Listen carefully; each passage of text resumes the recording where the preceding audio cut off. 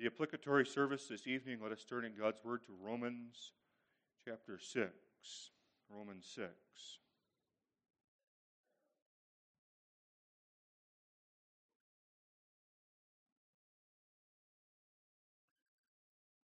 What shall we say then? Shall we continue in sin that grace may abound? God forbid. How shall we that are dead to sin live any longer therein? Know ye not that so many of us as were baptized into Jesus Christ were baptized into his death? Therefore we are buried with him by baptism into death. Like as Christ was raised up from the dead by the glory of the Father, even so we also should walk in newness of life. For if we have been planted together in the likeness of his death, we shall be also in the likeness of his resurrection. Knowing this, that our old man is crucified with him, that the body of sin might be destroyed, that henceforth we should not serve sin. For he that is dead is freed from sin. Now if we be dead with Christ, we believe that we shall also live with him, knowing that Christ being raised from the dead dieth no more. Death hath no more dominion over him. For in that he died unto sin once, but in that he liveth unto God. Likewise reckon ye also yourselves to be dead indeed unto sin, but alive unto God through Jesus Christ our Lord. Let not sin therefore reign in your mortal body, that ye should obey it in the lusts thereof.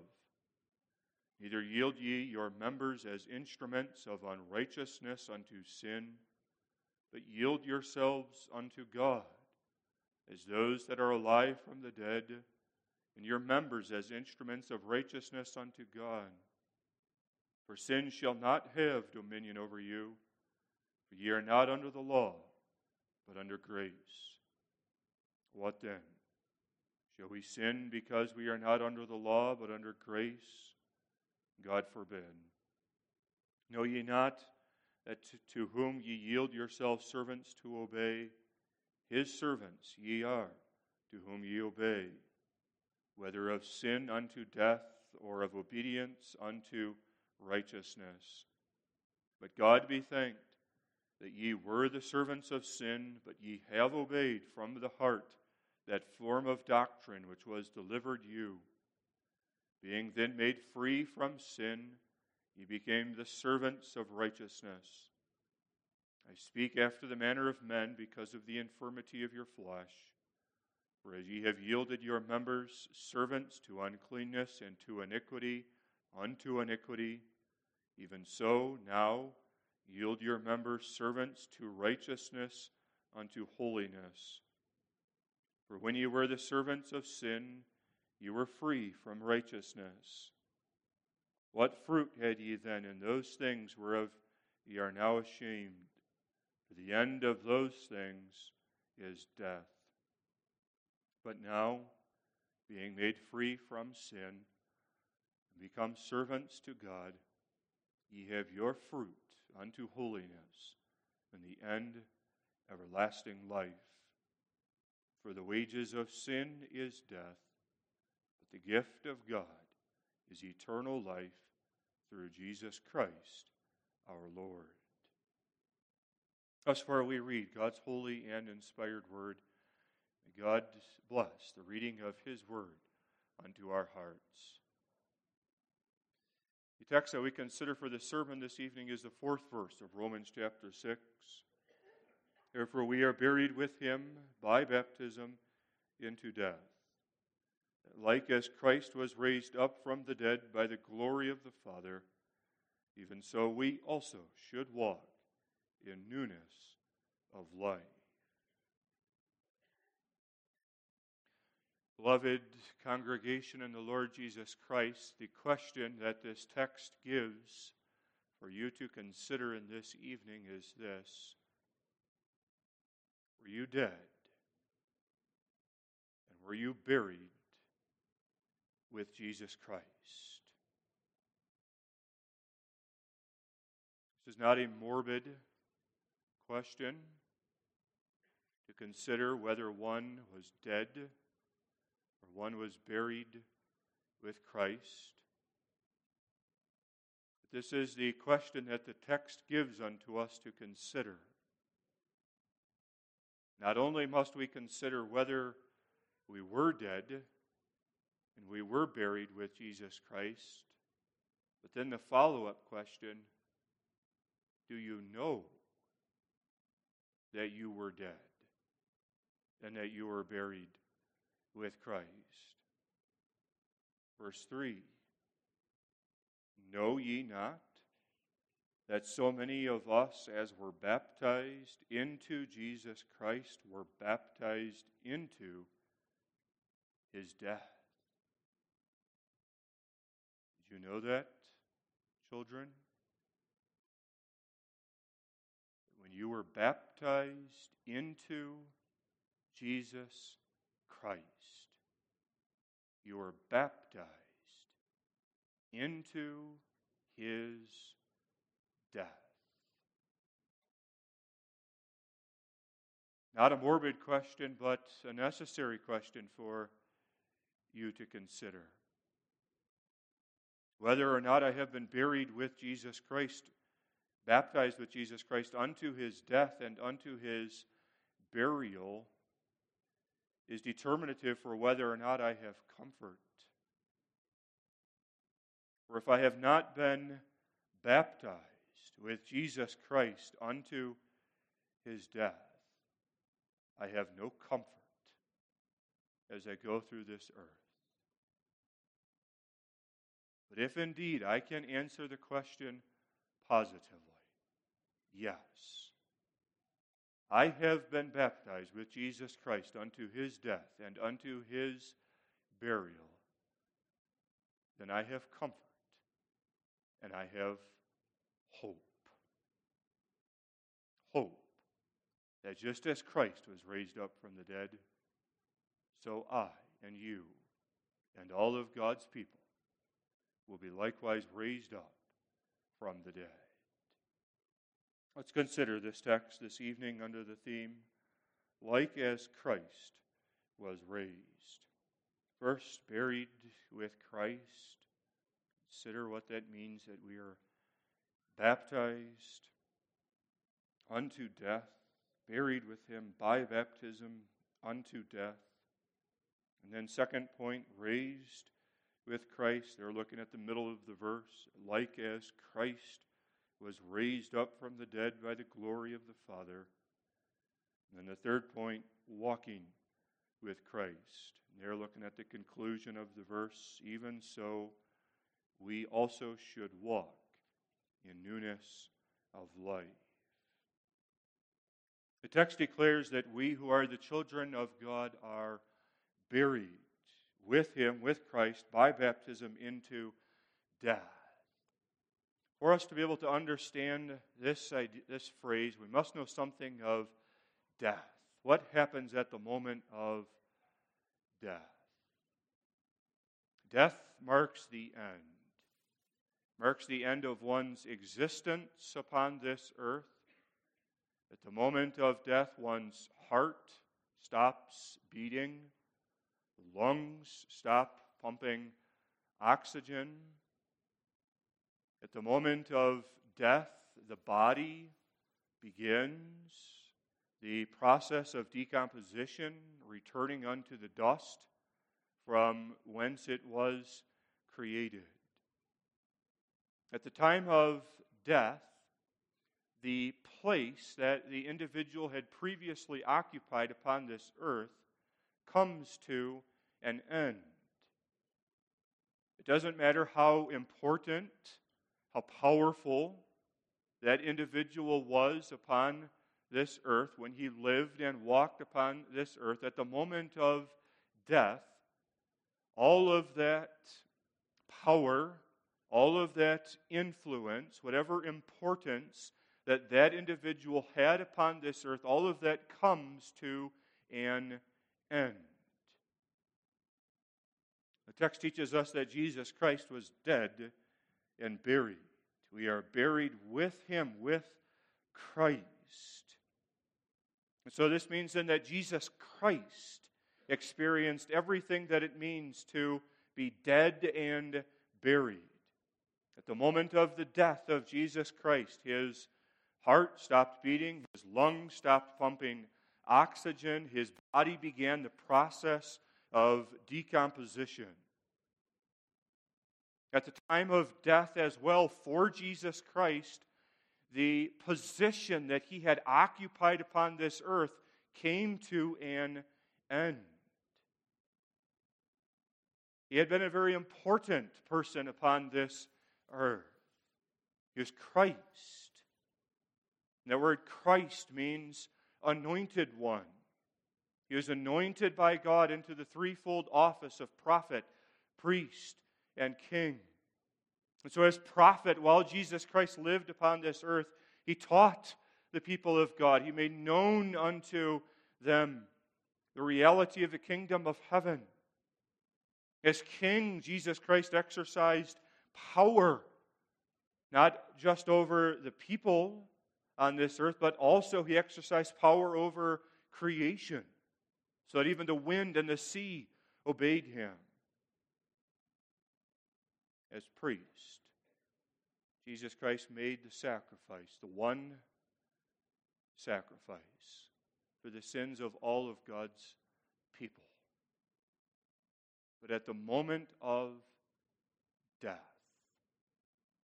all of that work that Jesus Christ had done came to an abrupt halt. After death, there is a flurry of activity by the ones who grieve the passing of the deceased.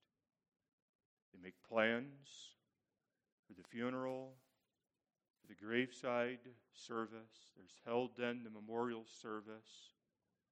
They have the burial. They take the body and put that body down into the ground and drop the dirt on top of the casket, and it's done. Jesus Christ was dead and buried. But what now does the Apostle Paul mean when he says that we are buried with him by baptism into death? And literally, that phrase that's translated in the King James as into death could be translated as unto death. We are buried with Christ by baptism unto death. This is an unexpected phrase. It's not normally what we think of when the idea of baptism comes to mind. When we think of baptism, we think of life. Who's the recipient of baptism? It's the baby that is living. Mother and father present that young living infant to be sprinkled with water.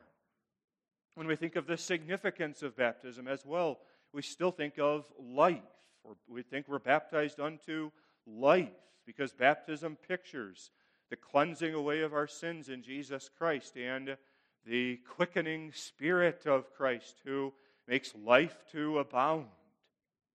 And so we could more readily understand this phrase if the inspired writer had said that we are baptized with Jesus Christ unto life. That would make sense to us.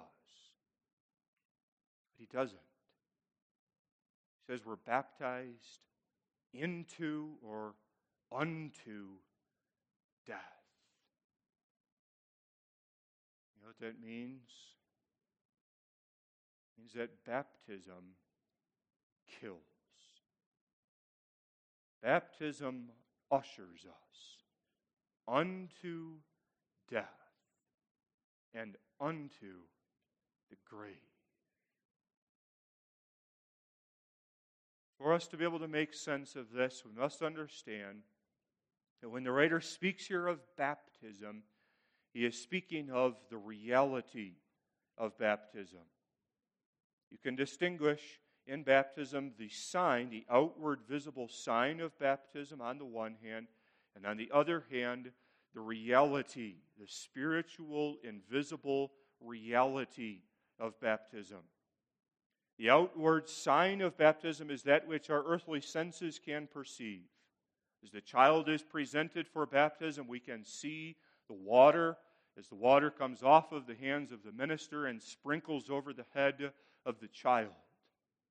But when the Apostle Paul speaks here of being baptized unto death, he is not speaking of that outward sign, the physical sprinkling of water upon the head of the child.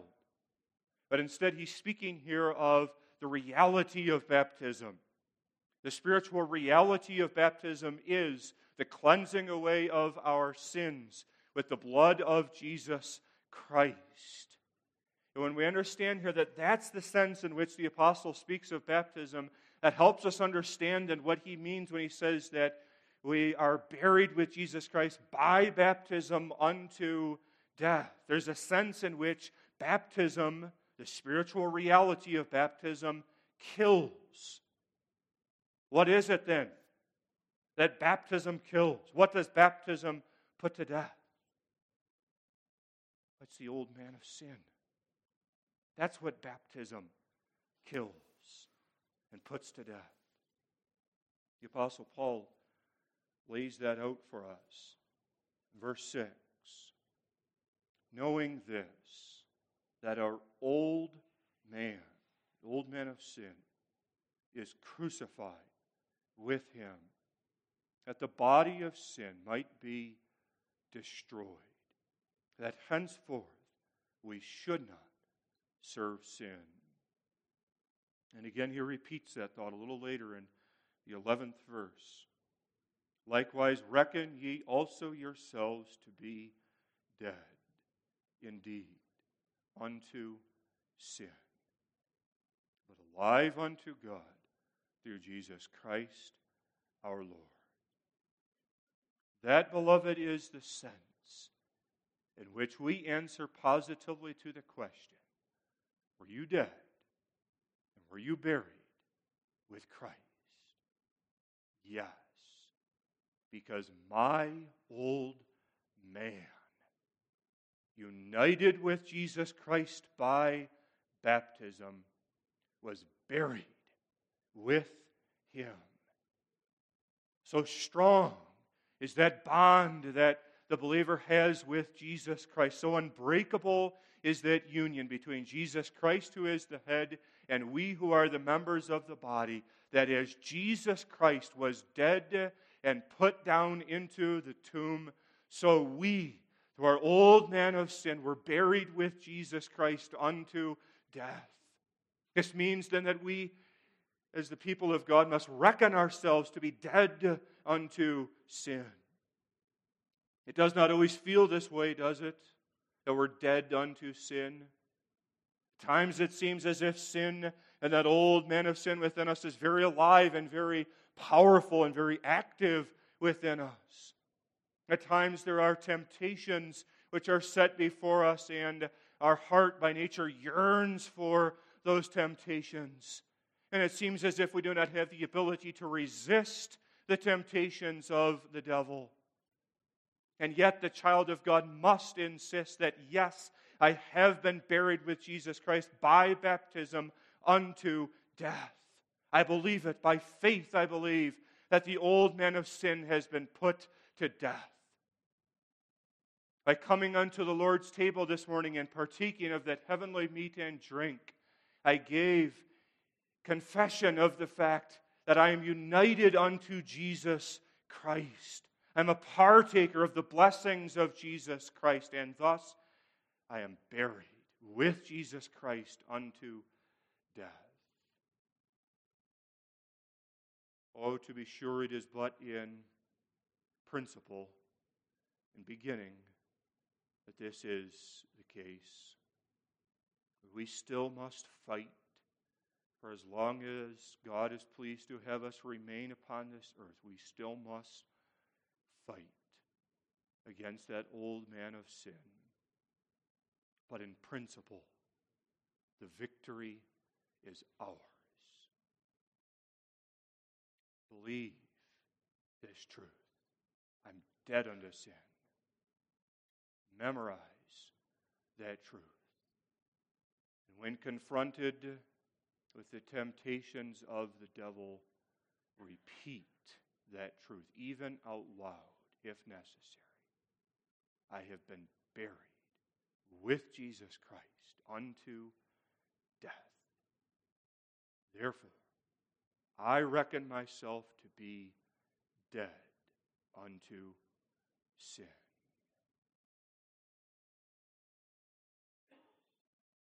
Then the apostle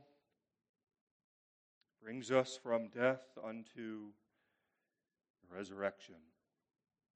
That like as Christ was raised from the dead by the glory of the Father, like as Christ was raised. The resurrection of Jesus Christ was a true historical event. Happened on the third day. He was crucified on Friday. Friday afternoon, they hastily took his body down from the cross. They buried him. The Old Testament Sabbath on Saturday was approaching, so they gave him a quick burial on Friday afternoon. But then Sunday morning, as the sun rose up, there were the 4 women who came searching for the body of Jesus Christ. As the women walked unto the tomb, they discussed the difficulty that was before them. The difficulty was the stone, the large, great stone that had been rolled in front of the opening of the tomb. How would they move that large stone out of the way? But as the women came closer unto the tomb where Jesus had been buried, they saw that the stone already had been rolled away. And there, sitting upon that stone, was an angel arrayed in white, brilliant white. And he said unto the women, He is not here, for he is risen. Come, see the place where the Lord lay. So then they were able to look into the tomb, and there with their eyes see and behold that Jesus Christ was not there, for God had raised him to life. When God raised Jesus Christ unto life, we must understand as well that God did not simply restore Jesus Christ unto the same life that he had before his death and his resurrection. But rather, when Jesus Christ was raised up by God from the dead, he was brought to a higher life. He was brought unto resurrection life. Before Jesus Christ was dead and buried, he had a body that was susceptible to injury, to disease. It was possible for Jesus Christ in his body to be put to death. But after Jesus Christ was raised from the dead, as he was raised by God unto resurrection life, he was given a body that was not capable of dying again. The Apostle Paul declares this in the 9th verse. Knowing that Christ, being raised from the dead, dieth no more. Death hath no more dominion over him. That's the wonder of the resurrection.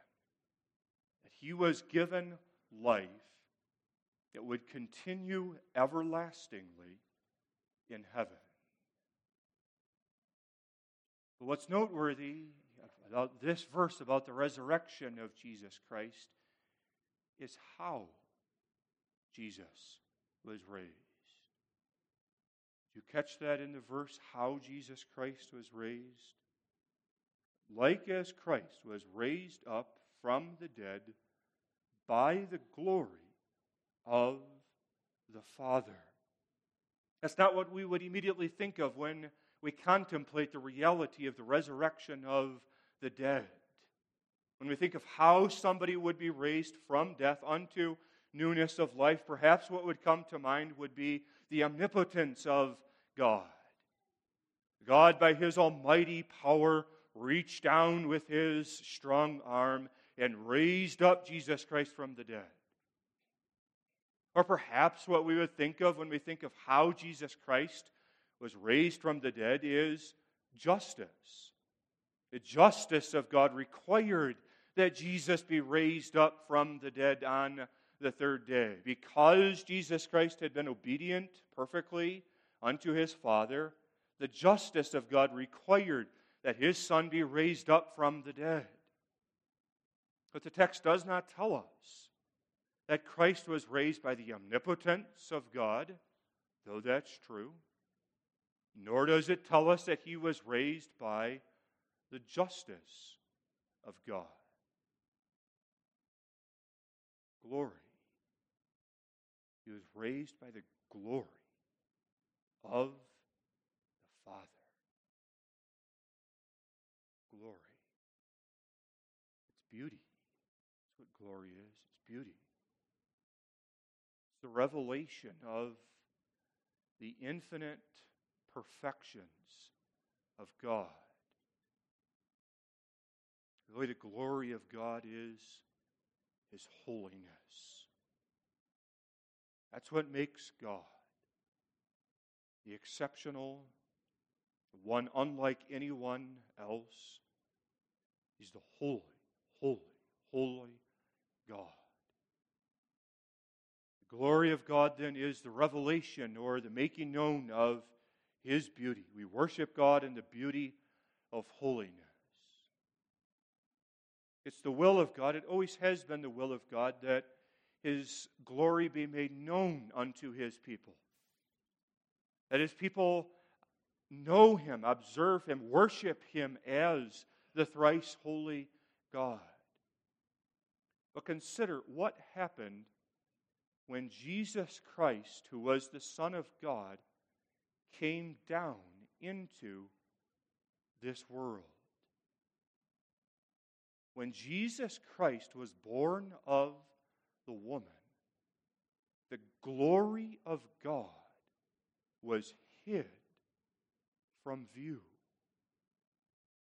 Philippians 2 tells us about that. That He made Himself of no reputation, being made in the likeness of men. And that phrase in Philippians 2, it tells us that He made Himself of no reputation means literally that He emptied Himself. Jesus, as He was born of a woman there in that lowly manger, emptied Himself of the glory that He had when He was with God in heaven. All throughout the earthly ministry of Jesus Christ, that glory of God was, for the most part, hid from view. It was not immediately evident that this was Jesus, God of God and Lord of Lords.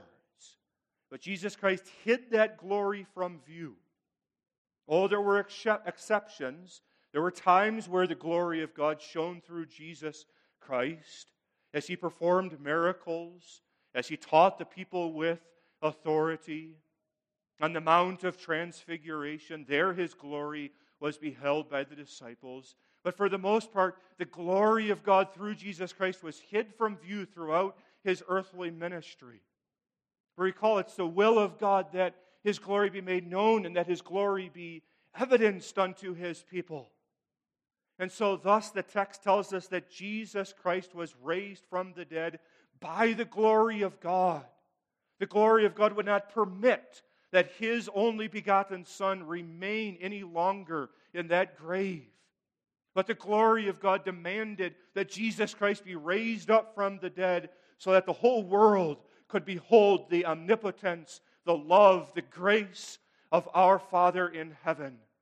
And so on that third day, God, by His mighty arm, raised Jesus Christ up from the dead by His glory, so that it would be known unto all of the nations of the earth that God is God, and that Jesus Christ had accomplished the work that God, His Father in heaven, had given Him to do. raised by the glory of his Father. And that's our comfort. And that's our hope. That like as Christ was raised, so we too will be raised.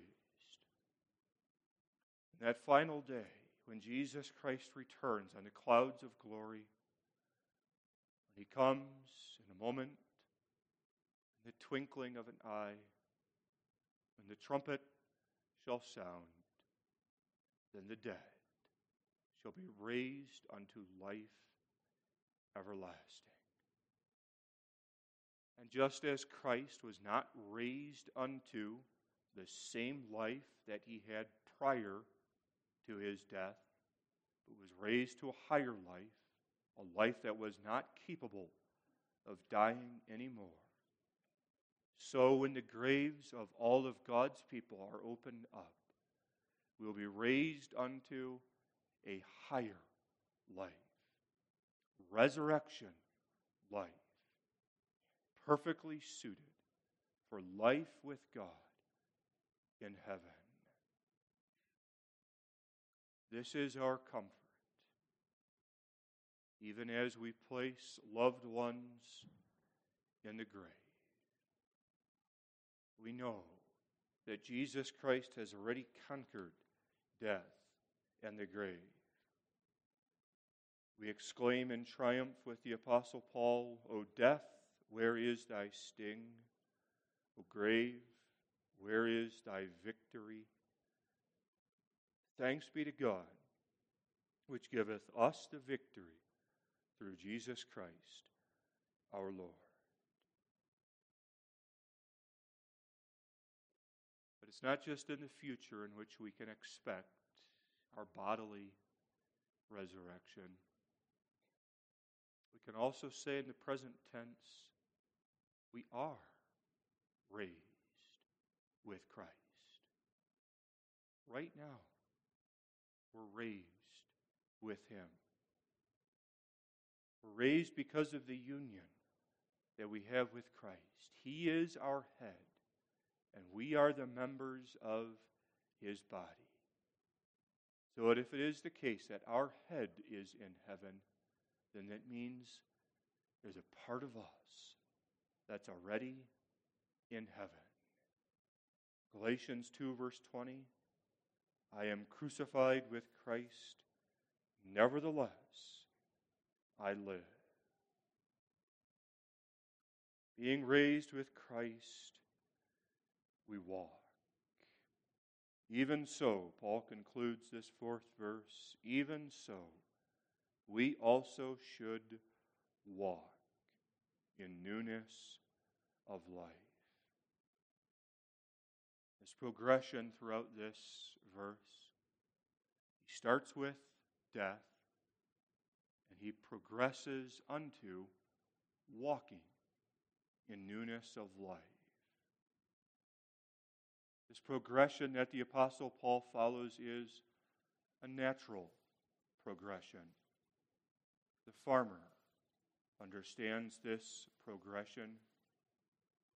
The farmer in the springtime takes that seed, which seed is dormant of itself, and places that dormant seed down in the soil.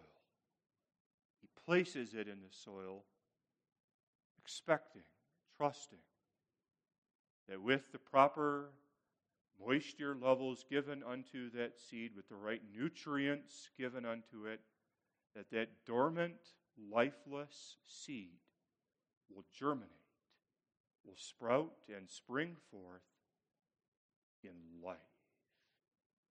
We go from death to life. And so we then who are raised with Jesus Christ walk in newness of life. Walking in newness of life is giving oneself in humble obedience unto the Lord. It's a life of service, a life of gratitude and thanksgiving unto God. It is saying yes unto the things that God calls us to do, and it is a life of saying no unto the temptations that the devil sets before us. It is reckoning ourselves to be dead unto sin. This activity of walking in newness of life before the Lord is a willful activity on behalf of the Christian. The inspired writer does not say here that even so we should be carried in newness of life. But the inspired writer says even so we should walk in newness of life. There is a willful and consistent determination of the Christian as he rises up from his bed each and every day to walk in newness of life. It's a life of seeking Jehovah God. Repeatedly throughout the context, the apostle has spoken of living unto God. Verse 10, for in that he died unto sin once, but in that he liveth unto God. In verse 11, likewise reckon ye also yourselves to be dead indeed unto sin, but alive unto God. And the idea here of walking or living unto God is of fixing one's face upon Jehovah God and never taking one's eyes off of the Lord and walking in as straight of a line as possible unto God. The idea here is of a person who is on a long, long sojourn. This traveler knows where he is going. He understands the final destination. He knows that the final destination has a home for him to live in. He knows that at that final destination there will be fruit for him to enjoy, food in great abundance. There will be peace and not enmity.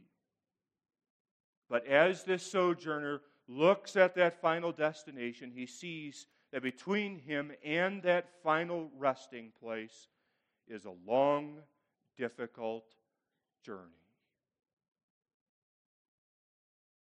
There's the desert, hot, dry, sandy desert. There are hills and mountains, cliffs, places where he could stumble and fall. So what does this sojourner do? He walks.